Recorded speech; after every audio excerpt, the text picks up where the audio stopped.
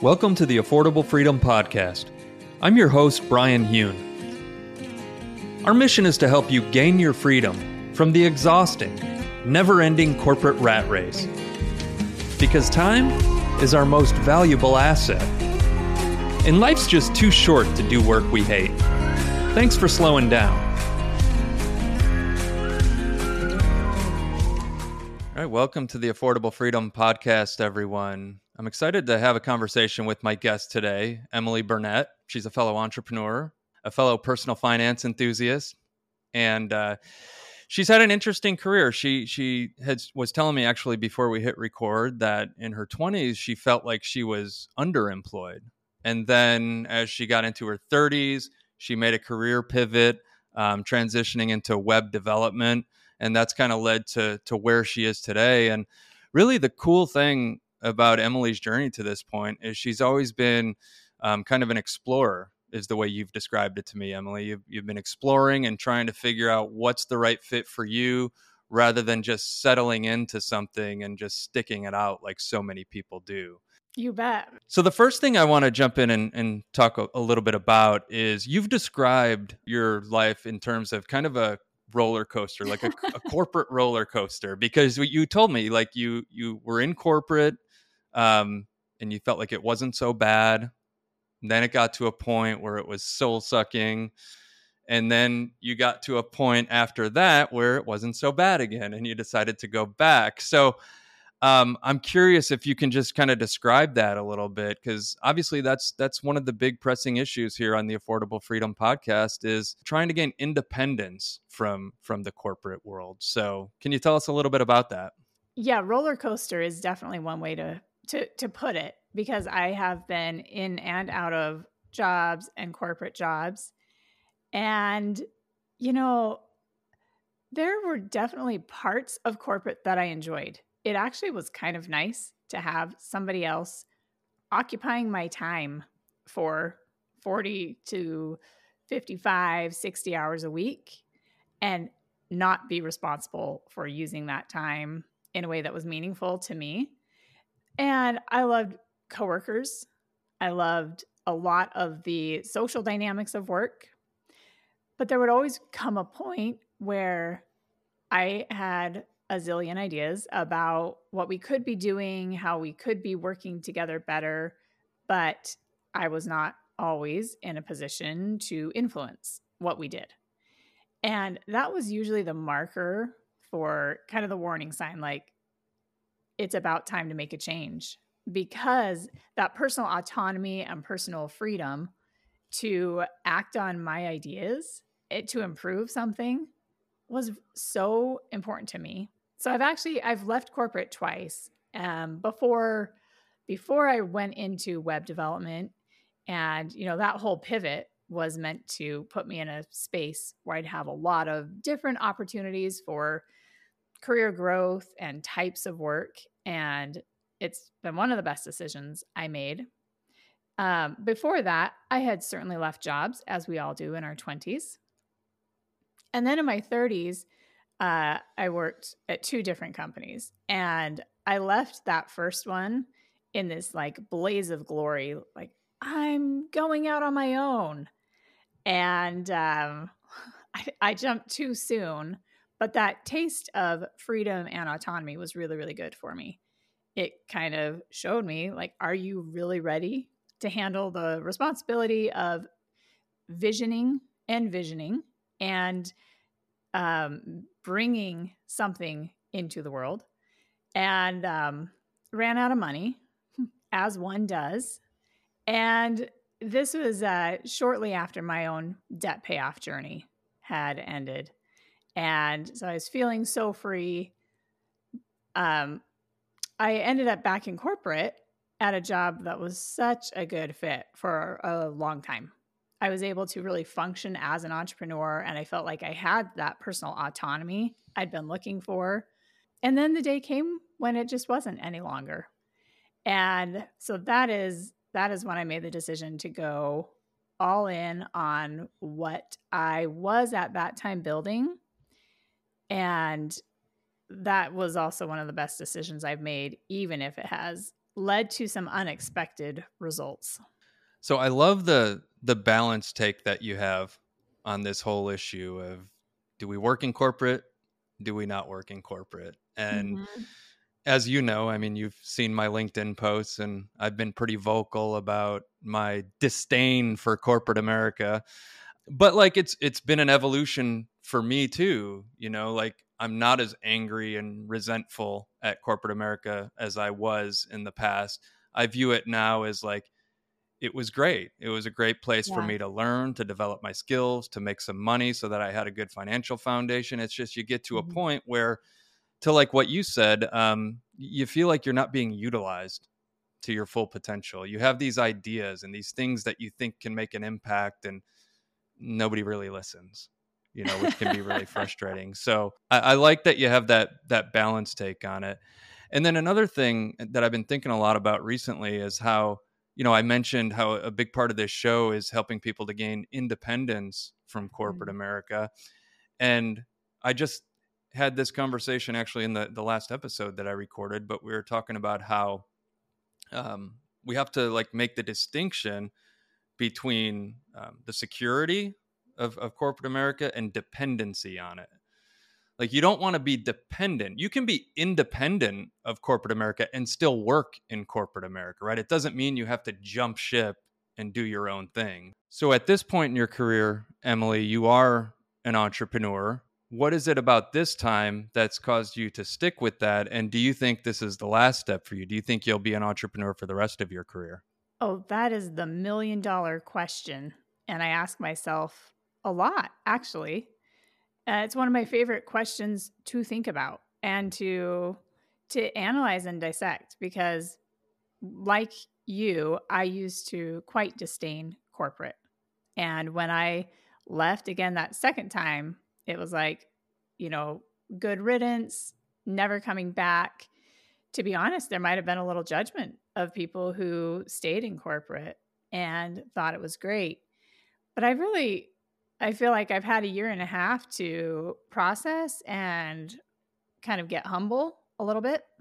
Um, and so I really have softened, because like you, I think the biggest thing is whether you have a sense of personal autonomy and get to influence your world. And like I mentioned, at that second corporate job I went back to in my mid-30s, I was actually really happy because I was being stretched. I was parts of my potential that I had not done a great job of tapping into were being drawn out. And so I think that there is a possibility, for sure, for people to stay in corporate and still freely express their dreams, their potential, act on their potential, try to realize it and maximize it. And the short answer to your question, do I see myself as an entrepreneur for the rest of my life, is yes. The slightly longer answer to that question is that no matter what I'm doing, if at some point I'm at home raising kids, I will continue to be an entrepreneur. If I go back to a corporate job because I actually, in a lot of ways, thrive when I am working with other people toward a shared mission, I will continue to be an entrepreneur and really develop my writing.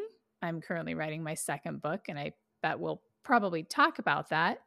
But I feel like my exploration journey has definitely taught me that I own my growth.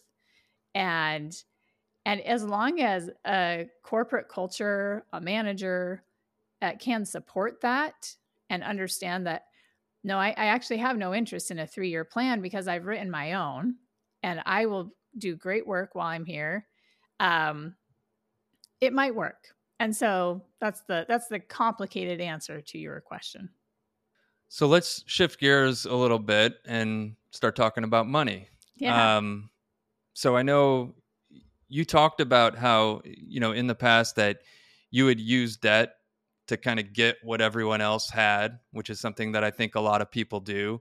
So I'm curious if you can tell us a little bit about what that looked like for you. And then I think I'm even more curious to hear, because I think this is different for each person, is what do you think was the root of that? Like, why did you want to have what everyone else had? Oh, that's a fun question.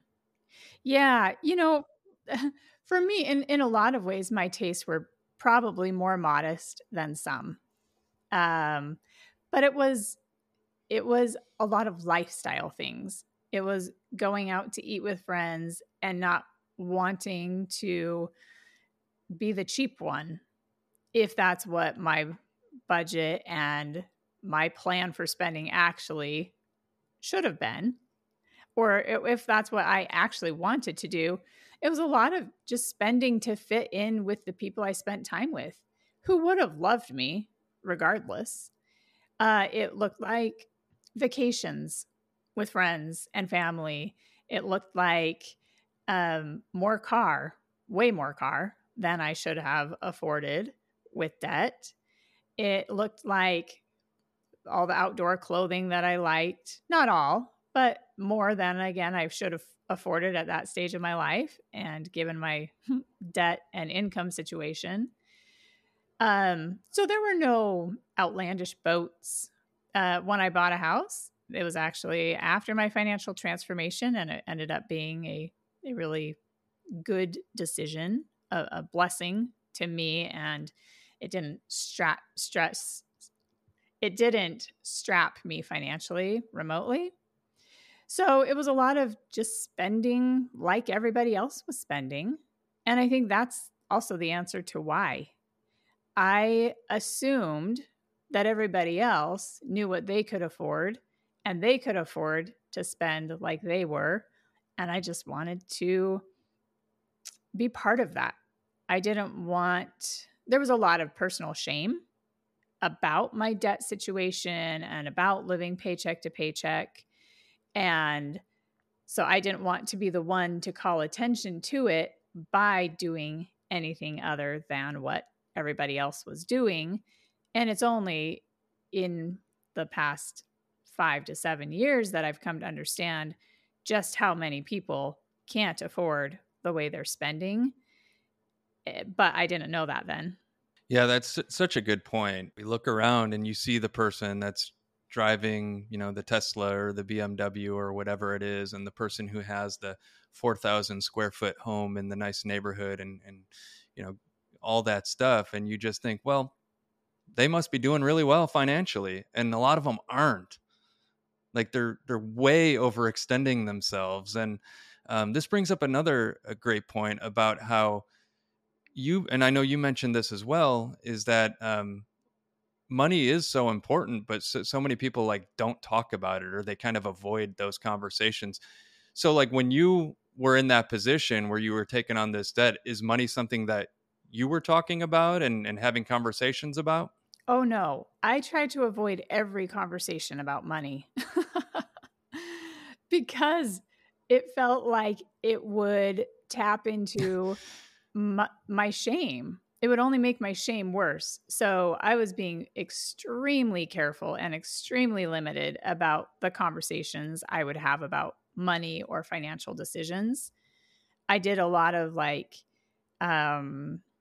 would I do? Monthly chastising myself, resolving to be better. I'll be better next month, but a lot was happening in my head and just within my own space. I really did try to avoid financial advice, especially from anybody who, again, I thought had it more together or knew that they had it more together than me, which wasn't, which in my mind was about everybody.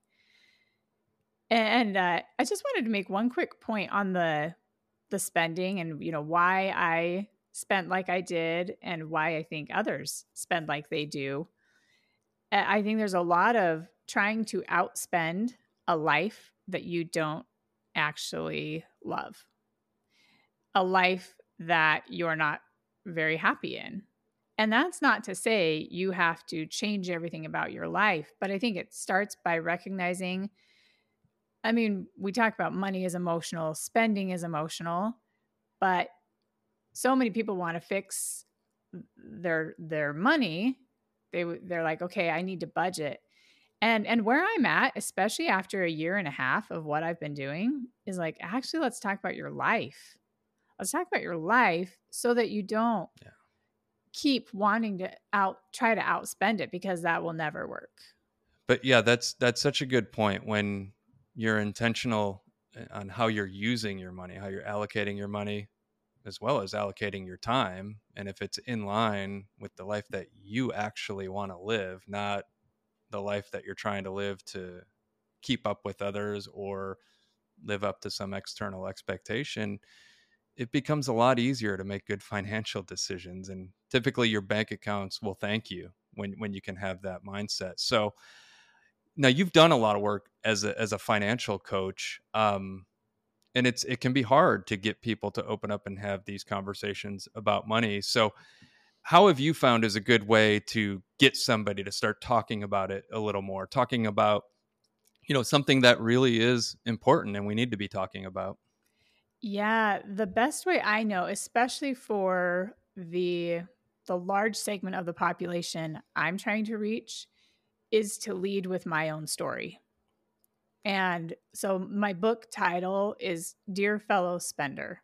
And the fellow word in there is probably the most important word of the title, because it lets the people who, like me, are feeling like they're the only one who's either must be bad with money, must be bad with math, is fated to this existence of paycheck to paycheck living. It lets them know that if someone like me can do it, so can they. And again, that's not everybody. There are people out there who are intrinsically frugal, and that's not me.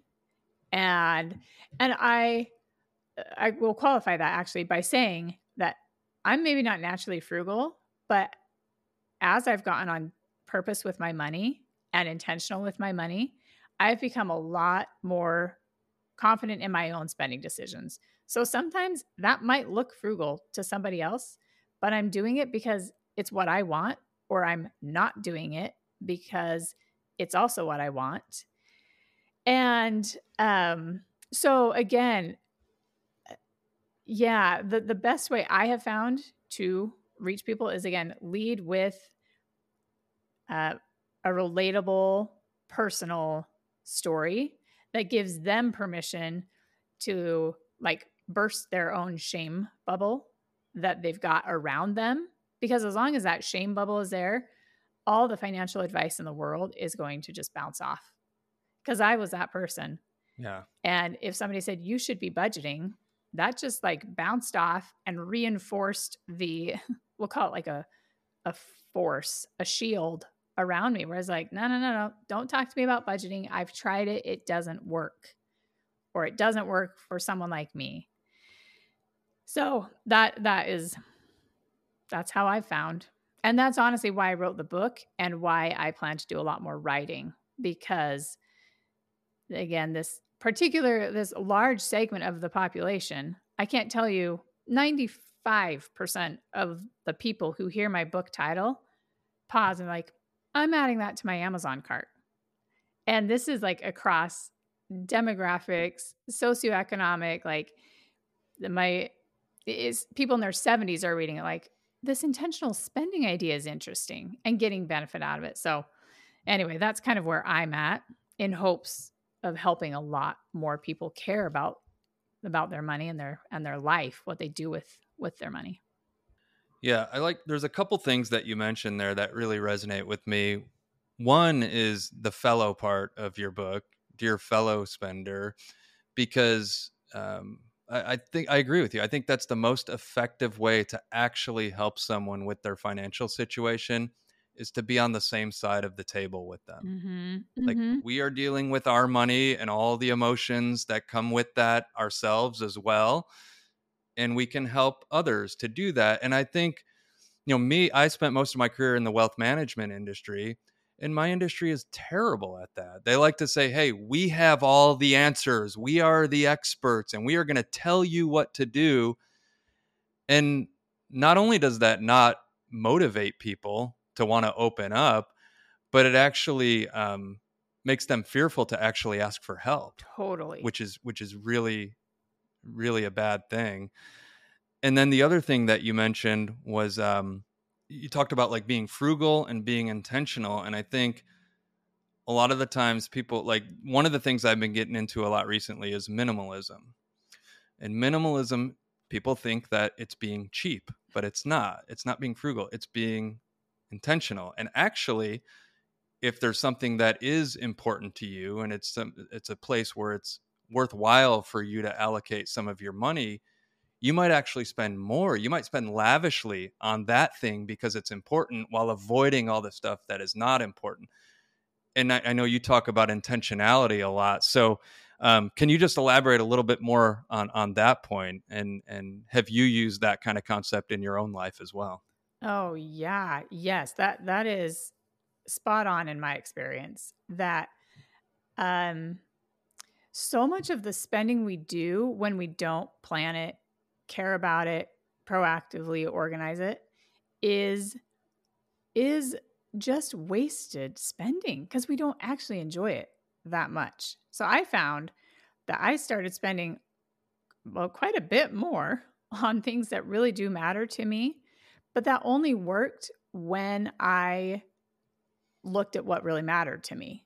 So before this kind of financial transformation, and again, it means even more now after a year and a half of traveling and really, really looking at what I'm building and how I am uniquely positioned to help and influence people to look at their own lives deeply.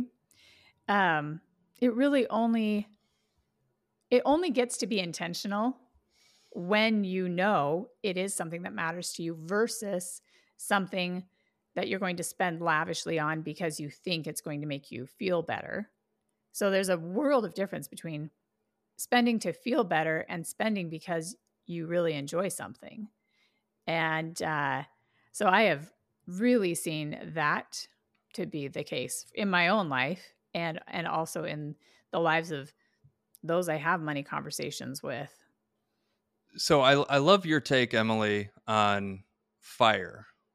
I know this is we're switching topics here, but for those that are not familiar, FIRE stands for Financial Independence, Retire Early, and it's gaining so much popularity right now. And I don't know if it's the best idea. Maybe for some people it is, but to me, it seems like pinching pennies and punishing yourself now so that you can retire early. It just, I don't know. What are your thoughts on that? Oh, I am so glad we're talking about this. Yeah, I have pretty strong opinions about this now. A year and a half ago, I didn't. Um, and when I say a year and a half ago, I'm referring to the time when I left corporate, went all in on building a financial coaching business. And as I've done that and traveled and talked to literally hundreds of people, I'm at a slightly more, I'm at a much more thoughtful place about things like the FIRE movement. And the conclusion I've come to is our purpose in life should not be to do nothing.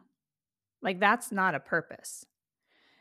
And that became really evident when I was talking with a couple who had fired themselves in, I think they were early 30s. And a couple of us were sitting around a table talking, and I asked, "So do you like to read?" "No." "So what do you do with your time?" "Oh, we just kind of hang out with family, with friends. We dabble in a little bit of this." And that was such a wake up conversation for me. It wasn't the first time I'd had rumblings of what I'm thinking about this now, but it just felt like such an aimless existence that they'd gotten to the finish line. Sure. I don't know what their journey was like to get there, but I assume it did involve a lot of pinching pennies and probably, living really cheap and avoiding putting off experiences to do what? To do nothing? That is not any anything I want part of. I contrasted that with like, I was at a Vietnamese restaurant over New Year's, and they were busy. The food was great, and I think it was a family owned business. And one of our party had commented like, "Oh, hopefully it's not too busy tomorrow." And the woman was like, "We like working. Like they like their business. They like what they're doing. They like helping people." And to me, that is, that's what FIRE misses is like, you can only travel so much. I think you can only hang out so much before you start to have this existential crisis of why am I here and what am I doing in this world? So, yeah, if I understand the financial independence part, I'm not so sold on the retire early part of that unless you have a really great plan for how you plan to meaningfully spend your time, and that includes having responsibilities and constraints on your time and duties and obligations. So those are some of my thoughts. Yeah, I love how you talk about that you can love your work. Like Mm-hmm. work Mm-hmm. doesn't have to be terrible. It doesn't have to be something that we escape from. And like when you have that mindset, you could still subscribe to FIRE and say I want to be financially independent so I can retire early. But to your point, then what?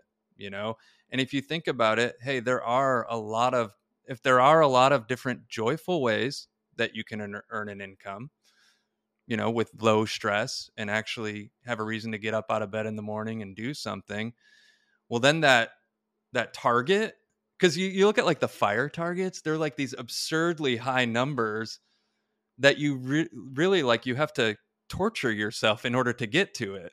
Like, why do that? Just shoot for financial flexibility and optionality. You know what I'm saying? Mm-hmm. I love that. Financial flexibility and optionality. I haven't heard that word before, but I really like it because it really is. That's what financial flexibility and a measure of financial freedom, which I would describe as you have a good relationship with your spending and your money, and you are able to afford all your needs, most of your wants, if not all.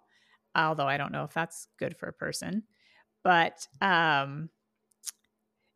yeah, you create options for yourself, but there's a lot to be said for making money or using your life in a non-aimless way, in a way that matters to you, a reason to get out of bed, like you said. That's pretty huge. And in a work from home day and age, I think that's really become apparent to people that they need that reason to get out of bed, to leave the house, to show up. Yeah. So speaking of having a purpose and having a reason to get out of bed every day, you're writing a new book right now, so I'm sure that gives you reason to want to do what you're doing every day. I want to talk a little bit about the book, but first I'm interested in hearing how you've sort of made this transformation from considering yourself as a financial coach to you went from um, dear fellow spender to dear fellow dreamer. So almost you mentioned from a financial coach to more of a dreamer. Am I putting that correctly or am I butchering it? Mostly correctly. No, that's good, and I'd be happy to elaborate. Yes, please do, because I just did a terrible job of explaining it. So please elaborate. So I wrote the book Dear Fellow Spender, and to be really honest, I mean, I'm sure you're familiar with this. In the coaching industry, in the online space, it's become a thing where people write books, and the book is good and it's leverage for building like a coaching business or building out their program. And my book was it served that purpose.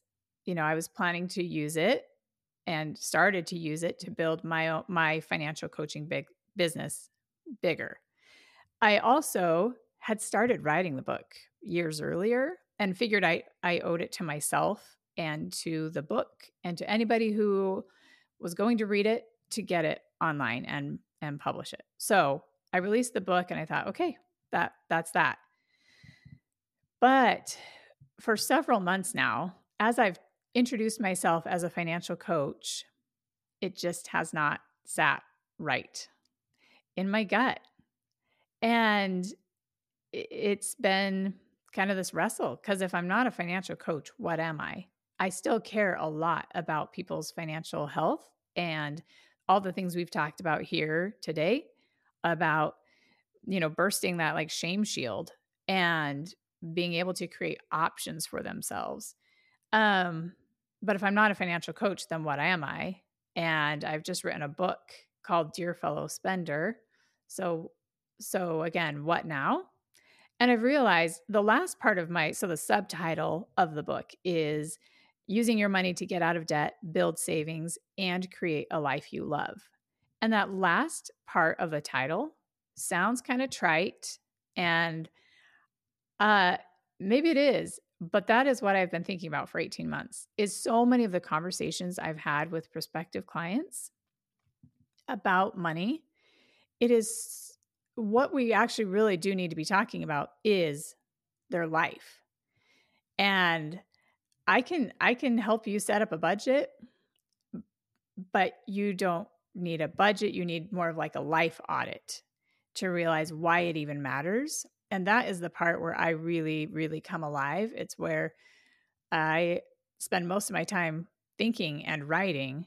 And I actually would love to leave some of the minutia of money management to other financial coaches who are really, really passionate about like comparing these 5 budgeting apps and which one is best. Like, I want the results for people.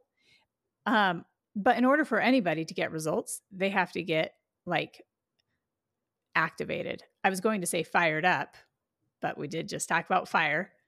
I mean, but that would work too.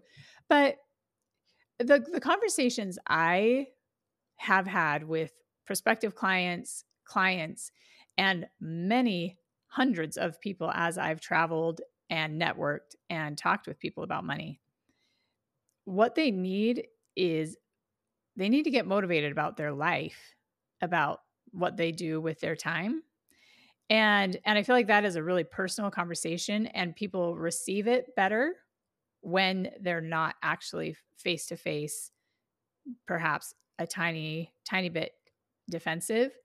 I'm just thinking about feedback I've had from the book where it's it brings people into conversation with themselves, and that's the most important conversation they need to have about money and about their life satisfaction. And so the Dear Fellow Dreamer is that book. It's like, yes, I can absolutely help with your money, and that's really largely outlined in Dear Fellow Spender.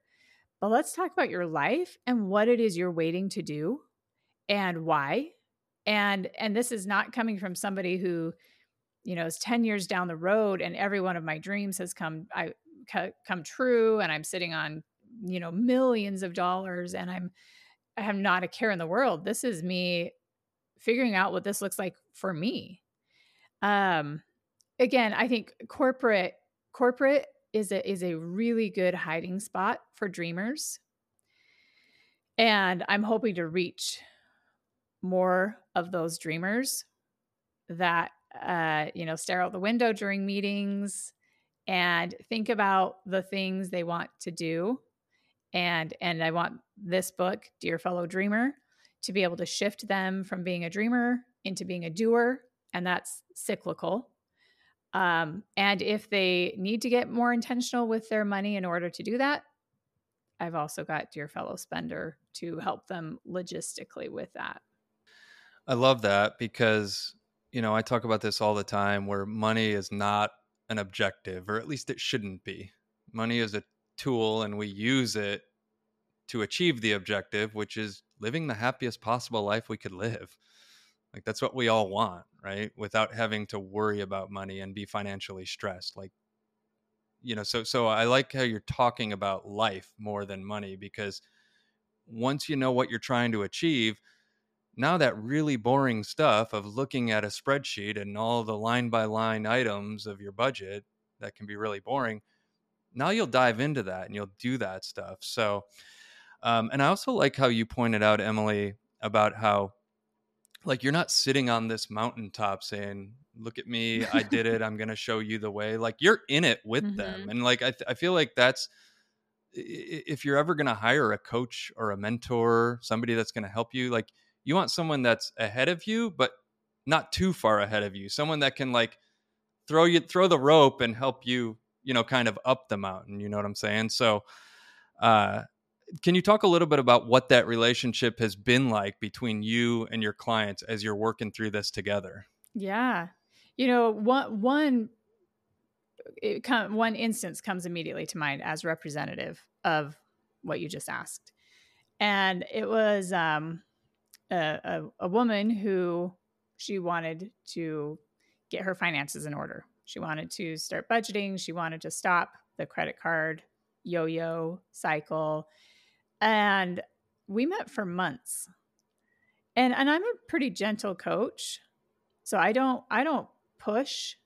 Again, especially because a lot of the people I have worked with are pretty skittish about financial advice. And I'm not giving them advice per se, but they're skittish about anything that might be perceived as judgment. So I actually feel like I'm in those conversations to help them take a compassionate look at their own financial situation and be more gentle with them than they are on themselves, because they go in pretty hard on themselves. Anyway, we met for months and things were moving along, and I'd pushed as much as I could and kind of let this particular issue drop that I'll tell you about. And then I brought it back and I said, I know you don't want to put all your spending on paper, but I think that's what we're missing here. And that's actually where I start with all my clients, because it's a mirror moment.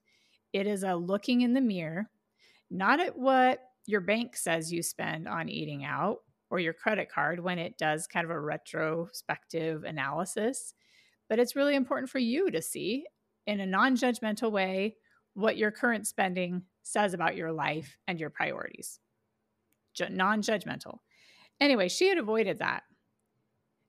And when I said, okay, let's go there, and she was finally willing, she was shocked, because that exercise indicated that if only she was proactive about her spending, she would have hundreds of dollars more per month to proactively plan, spend, enjoy than she thought and was currently experiencing.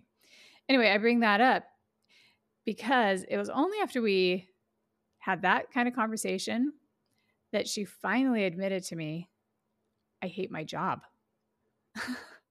Meanwhile, all that time she had talked as if she liked her job. It was busy, but she liked it. And it was a really great reminder to me, again, of what's behind most people's spending. I put air quotes, spending issues.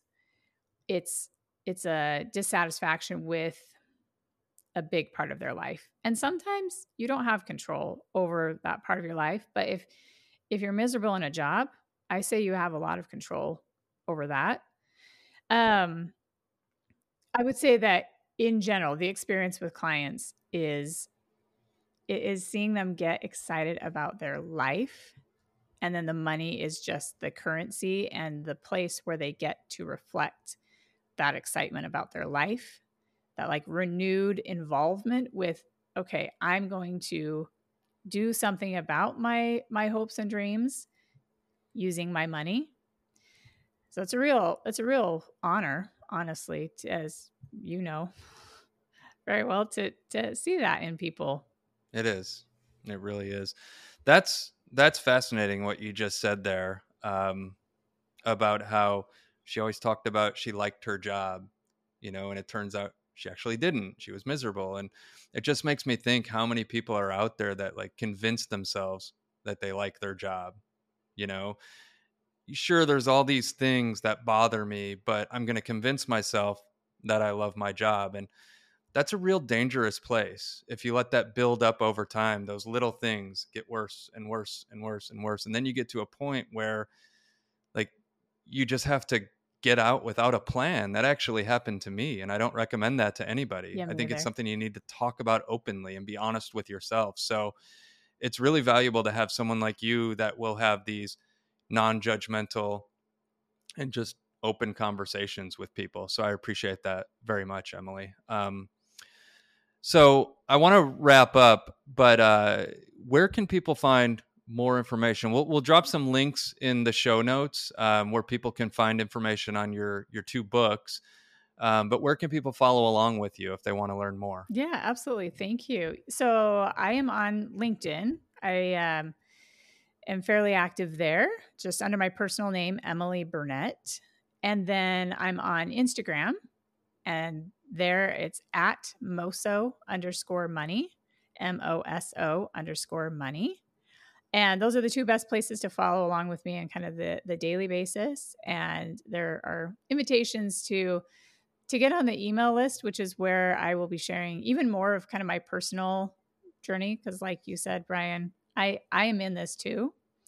And what I hope to do with all of this, honestly, is to like create a swelling motion. I have big plans, because I don't just have big plans for me. I have big plans for anyone I can reach to come with me. You know, this is very much a like I mentioned, there are a lot of dreamers hiding in corporate, and there are honestly dreamers hiding in entrepreneurship.